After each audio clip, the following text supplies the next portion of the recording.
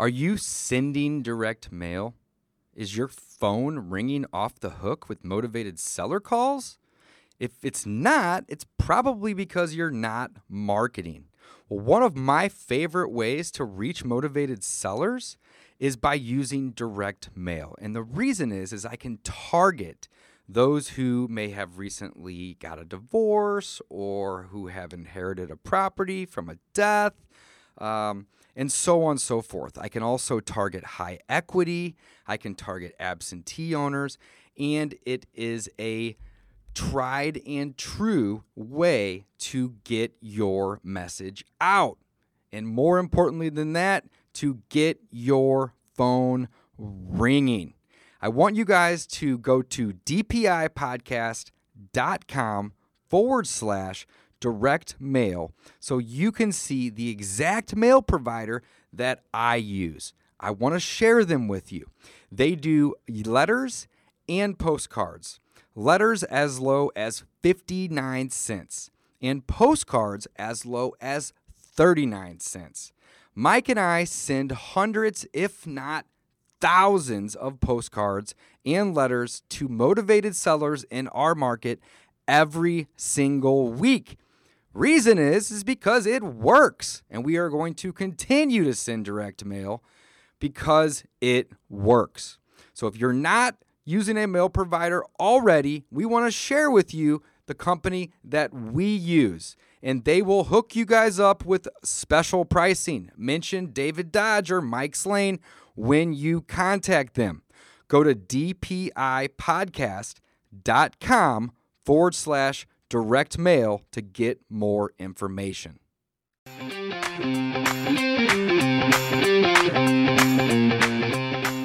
Thanks for listening to the Discount Property Investor Podcast. If you enjoyed this episode, please like, share, and subscribe to help us reach a wider audience. To jumpstart your real estate investing career, please visit freewholesalecourse.com, the most complete free course on wholesaling real estate ever. We would also appreciate it if you left us a review on iTunes or Stitcher. Thank you in advance for your support, and remember, you make your money when you buy, and you get paid when you sell. Now let's go build some wealth.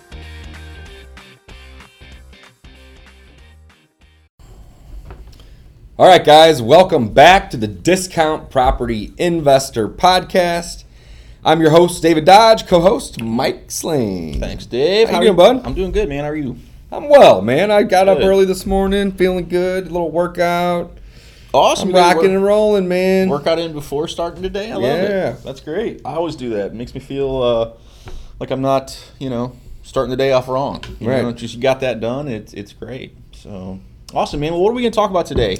We're kind of delving into our shift in topic. So normally we talk about wholesaling. Wholesaling is in real estate is when you purchase a property at a great price and you sell it at a good price and you make a little spread. So that's our normal topic. We love that because it's a great way to start investing in real estate. You learn all the numbers. We've got a free course on that, freewholesalecourse.com. We've got a book out there. We got a book out there now. And that was recently published in Audible, so we're super excited about that. It is on Audible now. Guys want to go very cool. Very cool. And search for either one of our names. It's probably the easiest way to bring it up, or the title. Yeah, that's how I found it. I just search my own name in there. The Ultimate Guide to Real Estate Investing. Yep. Or to the Ultimate Guide to Wholesaling Real Estate. Real estate. Yeah, there we go. Man, book one. We're coming out with multiple more though. So this is exciting. We really liked it. It was fun to put together and really fun to record the Audible version. So, well, last week we talked about why rentals, and this week we're going to talk about how rentals. Okay, exactly. Cool. Man. I like it. The plan is to talk about what to buy and kind of how to buy it, how to fund it. So if you started out wholesaling like us, you kind of hopefully know your numbers, and that's kind of a recurring thing with rentals is you really have to kind of sharpen that pencil and know your numbers much finer when you're executing the BRRRR strategy, especially when you're trying to leave as little money in the property as possible. And in this market with interest rates low and prices kind of slowly climbing here in the Midwest, we definitely want to leverage our money as far as we can. So we're trying to leave as little possible in the houses and just keep repeating. It's true. So that BRRRR strategy is buy, rehab, refinance, rent, repeat, and that repeat is what we got to keep harping on. That's correct. So what do we buy then, Dave? I mean, what's the what are we looking for? So what kind of metrics? Yeah, no, that's great. So when we're purchasing rentals, what's very important to us, obviously Mike had mentioned know your numbers. So you need to know your numbers, but also the location. So the location of the property is going to greatly affect those spreads and those numbers.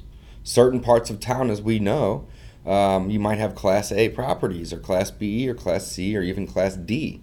So sometimes you can buy a property in an area that you might find in another area that's the same size house, but it's double the cost. Mm-hmm. So the location is very, very important.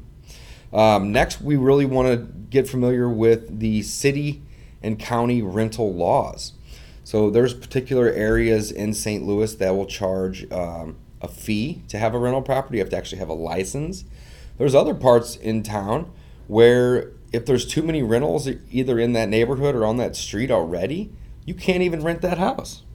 So you definitely want to be familiar with the local laws before you jump in and spend money buying a property that you might not even be able to rent out. Yeah, that's a good point. So here in St. Louis, I mean, let's talk very specifically. So in St. Louis County, we have, if it's an unincorporated area, so St. Louis is a very, I'd say, complicated market for a lot of new people. In St. Louis County, there are many other municipalities under it, and then those municipalities have their own jurisdiction and their laws on stuff.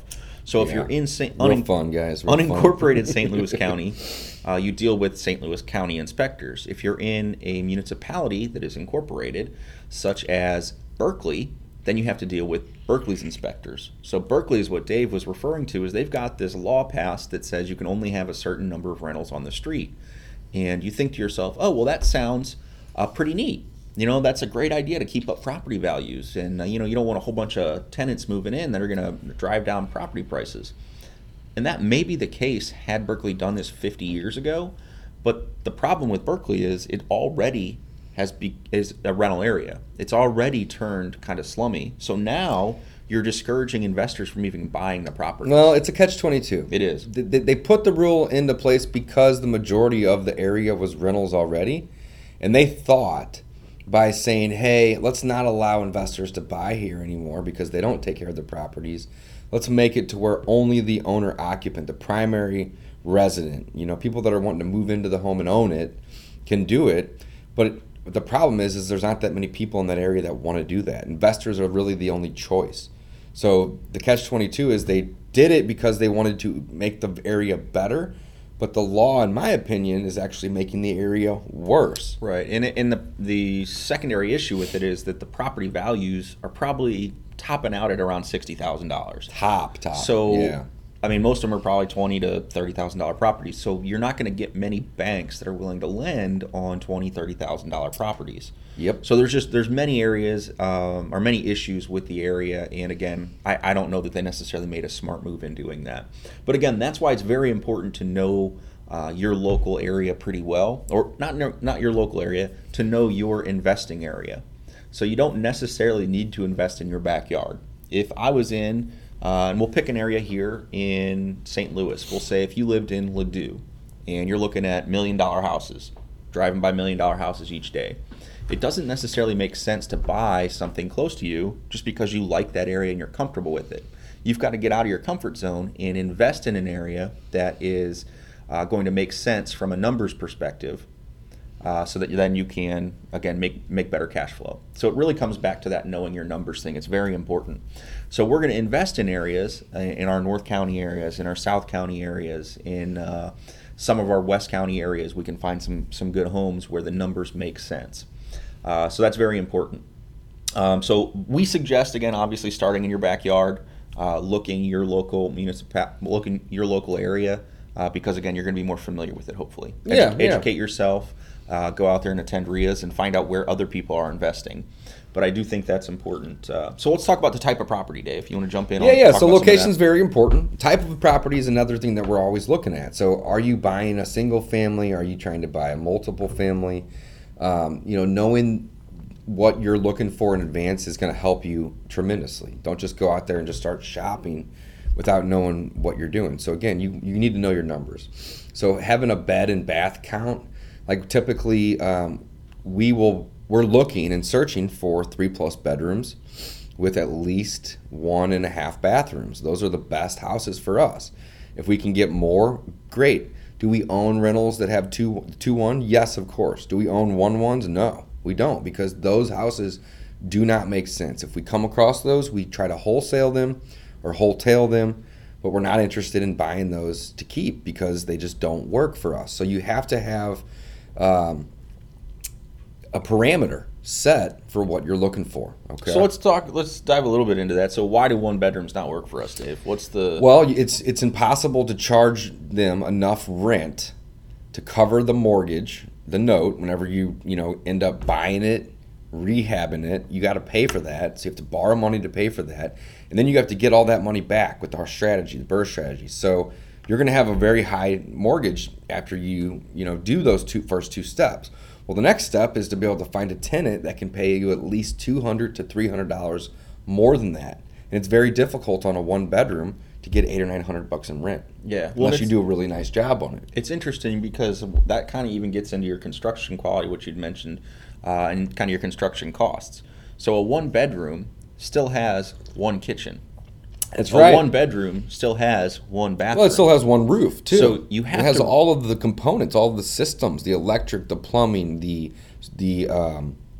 water. Exactly. So you have to repair all those things, but you've only got 1 bedroom. Whereas collecting rent. And a bedroom is relatively cheap in the whole scheme of construction. So the kitchen is the cheapest part. So to have exactly, so to have you can build a bedroom for $8,000, right? So to have another bedroom is very inexpensive. Now you can't add on to a property that cheaply. You can't add a second bedroom on that cheaply.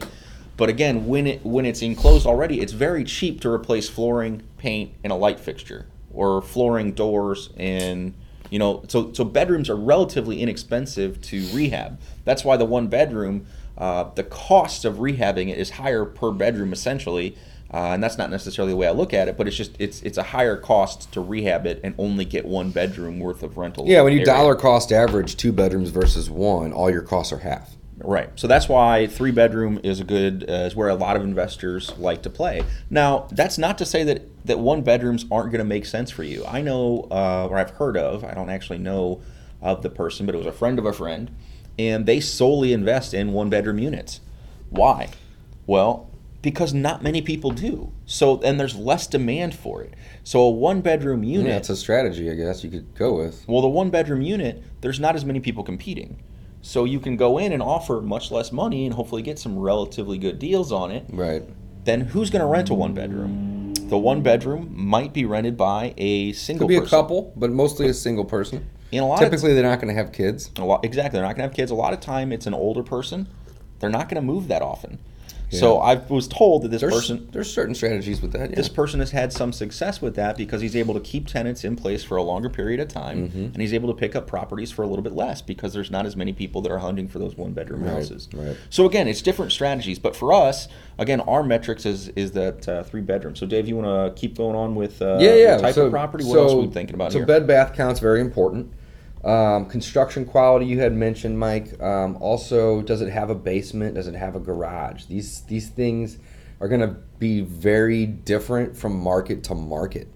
I know some cities have no basements at all, right? Well, in St. Louis, where we invest, 99% of the houses have basements.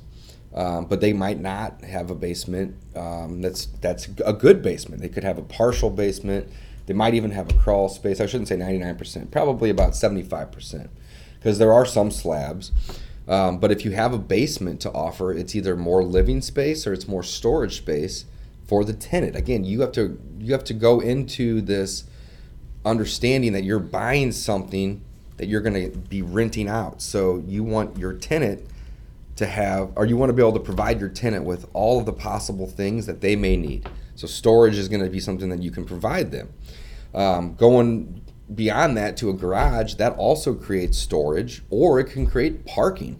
A lot of people don't want to leave their car out on the street because the sun's going to tear up the paint and deteriorate the car as well as water.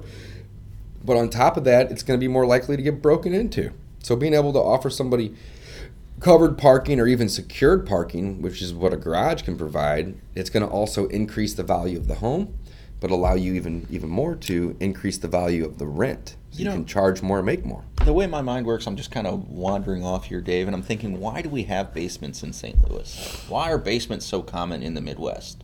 Do you know? Just growing up, I always thought it was, because we have severe storms and twisters. The tornadoes come in, everybody wants a basement. That's actually a really good question. Yeah. Theory. I don't know. I have no idea why we have basements. I don't know. Because we can, I guess. Right. I guess in some places they don't, because Florida, you can't. Really, you can't. See, the water table's too high, or you living on some places it's all just rock. Yeah. Like in Austin, exactly. Texas, you can't. Dig. Everything's rock. You can't unless you want to spend $100,000 to put a basement in. It's just not worth it. Yeah. But here, everything's just soil. You can dig down real easy. I think that's probably a reason. But it also adds square footage. Mm-hmm. Not necessarily. Square footage that's on the tax records, but it adds. It can be livable space. It's storage space. It's right. Basements are awesome. But again, I just kind of, I don't know. I guess you're right. It's probably because we can. Mm-hmm. And then I guess the storm thing is a little bit of an issue. Absolutely. But so let's circle back though to knowing your numbers. So the last part of what we're looking for, other than location, and then of course type of property. Type of property, also condition, which we'll get into in later chapters or later episodes. Condition makes a big difference too. But last for this particular episode is the rent. So we want to be able to figure out our cash flow. And this goes into knowing, what we're going to be paying for the property, how much it's going to cost to fix that property, and then knowing what we're going to be bringing in rent. So you want to be able to buy properties that are going to have a good cash flow, and that just means all the money that's left over after you pay your bills, okay? And again, we talked about this a little bit earlier, where you have classes of properties. You have A and B and C, and in certain areas, you may have negative cash flow. The amount of money that it costs to buy that property for the amount of money that it costs, or that you can collect in rent, could be a negative number. So you want to find areas that provide high cash flow. Not necessarily bad areas, but areas that are lower quality than A in terms of class, but are still desirable, nice areas. We try to invest in B and C areas here at House. Yeah, and a lot of people define the asset classes differently, but I would say that's how we define it, definitely, as B and C kind of areas, which are, again, they're desirable areas. People working class, people want to live there.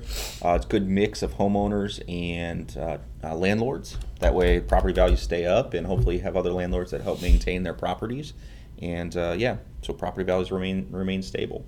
So know your numbers though. The rent estimate, like Dave said, very important. Where can you find that? Well, one of those big players, Zillow.com. Zillow is great for giving you an estimate. Yeah. Again, it basically pools all the neighborhood, people that have posted their property for rent on their own website, and it averages all those numbers. It's actually a pretty good understanding. So then other ways to find it is go out and look for a property for rent. Yeah, that's the best way to pretend like you're a tenant, or somebody looking for a property, and search property management websites. Search forrent.com, places like that. Mm-hmm. Just Google property for rent and your municipality or your zip code that the property's in, and see what's available. Yeah, Zillow's a great tool too. Yeah, definitely. And you want to compare the quality of the insides of that property and the rent on each of those.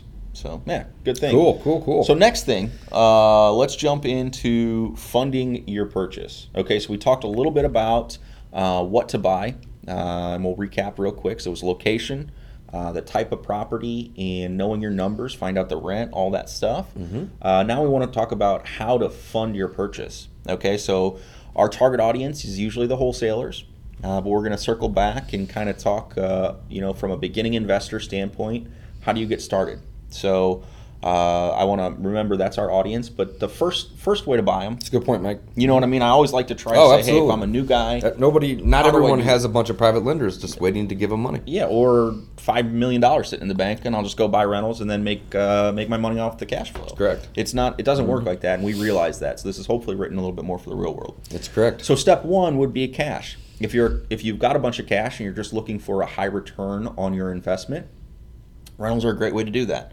So again, you can go out there, you can buy cash, you can leave all your money in it, and done. Yeah, pretty easy. Again, you invest $100K.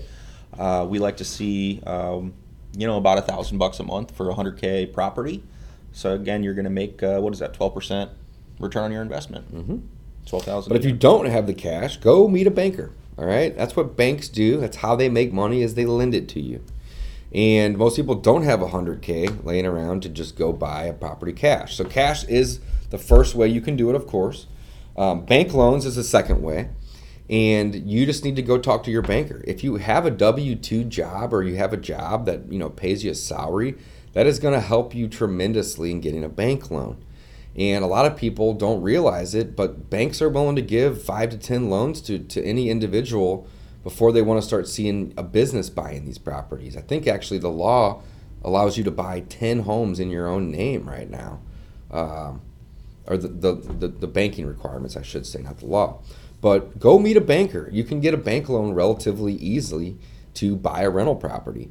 Maybe even get the amount of money that you need to purchase it and to rehab it from your bank.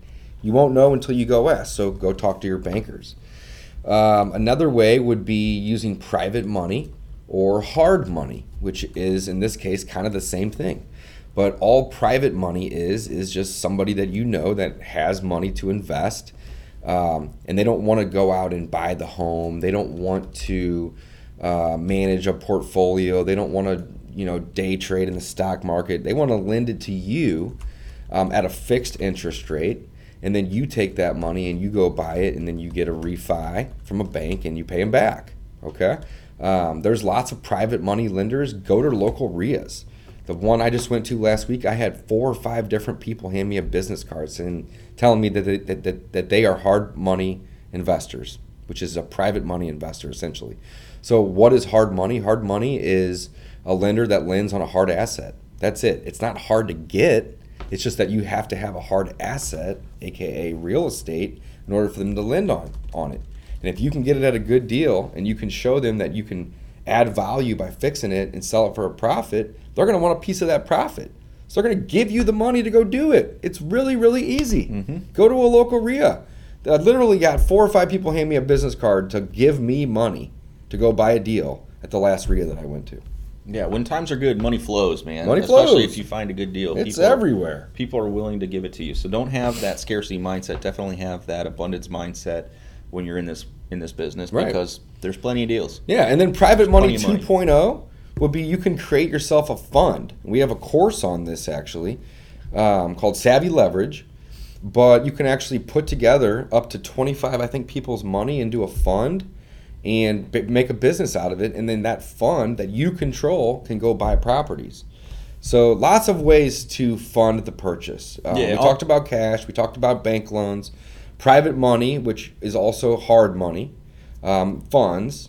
What am I missing? Anything else? Transactional funding.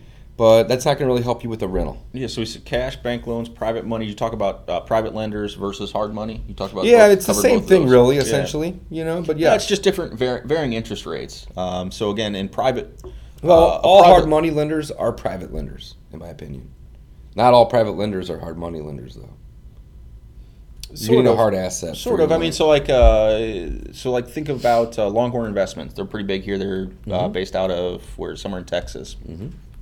They are a hard money lender, and they are but I would consider them more of an institutional investor. You're right. I mean that's bigger. So again, hard money just looks harder at the asset than it does at your credit worthiness. Right. Whereas a private money lender is going to look at whatever they want. It's to each their own. So private money lenders, what I like to think of is like, hey, I've got a rich uncle.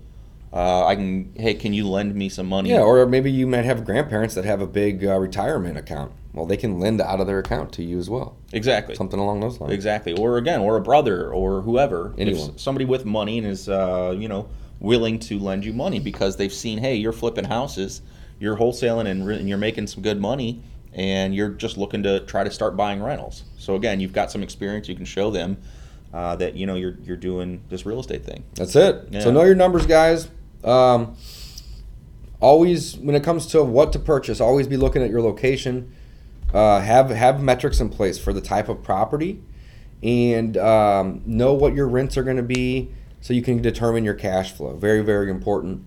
When funding, you have several options. Cash, you can get a bank loan, you can get a private money loan, you can use a hard money loan, or you can even create a fund, which is kind of a more advanced strategy. So that's kind of what it comes to when you're determining what to purchase and then how to purchase it. Anything you want to add, Mike? Let's go buy some rentals. Let's do it, man. Let's go look at some. I'm actually excited to do so. All right, guys, we're signing off. Thanks for listening.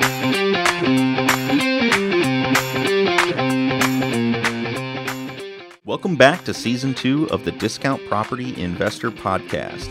Our mission is to share with you what we have learned from our experience and the experience of others to help you make more money investing like a pro. We want to teach you how to create wealth by investing in real estate the Discount Property Investor way. Make sure you never miss an episode and download the Discount Property Investor app in Google Play or iTunes today. To jumpstart your real estate investing career, visit freewholesalecourse.com, the most complete free course on wholesaling real estate ever. Thanks for tuning in.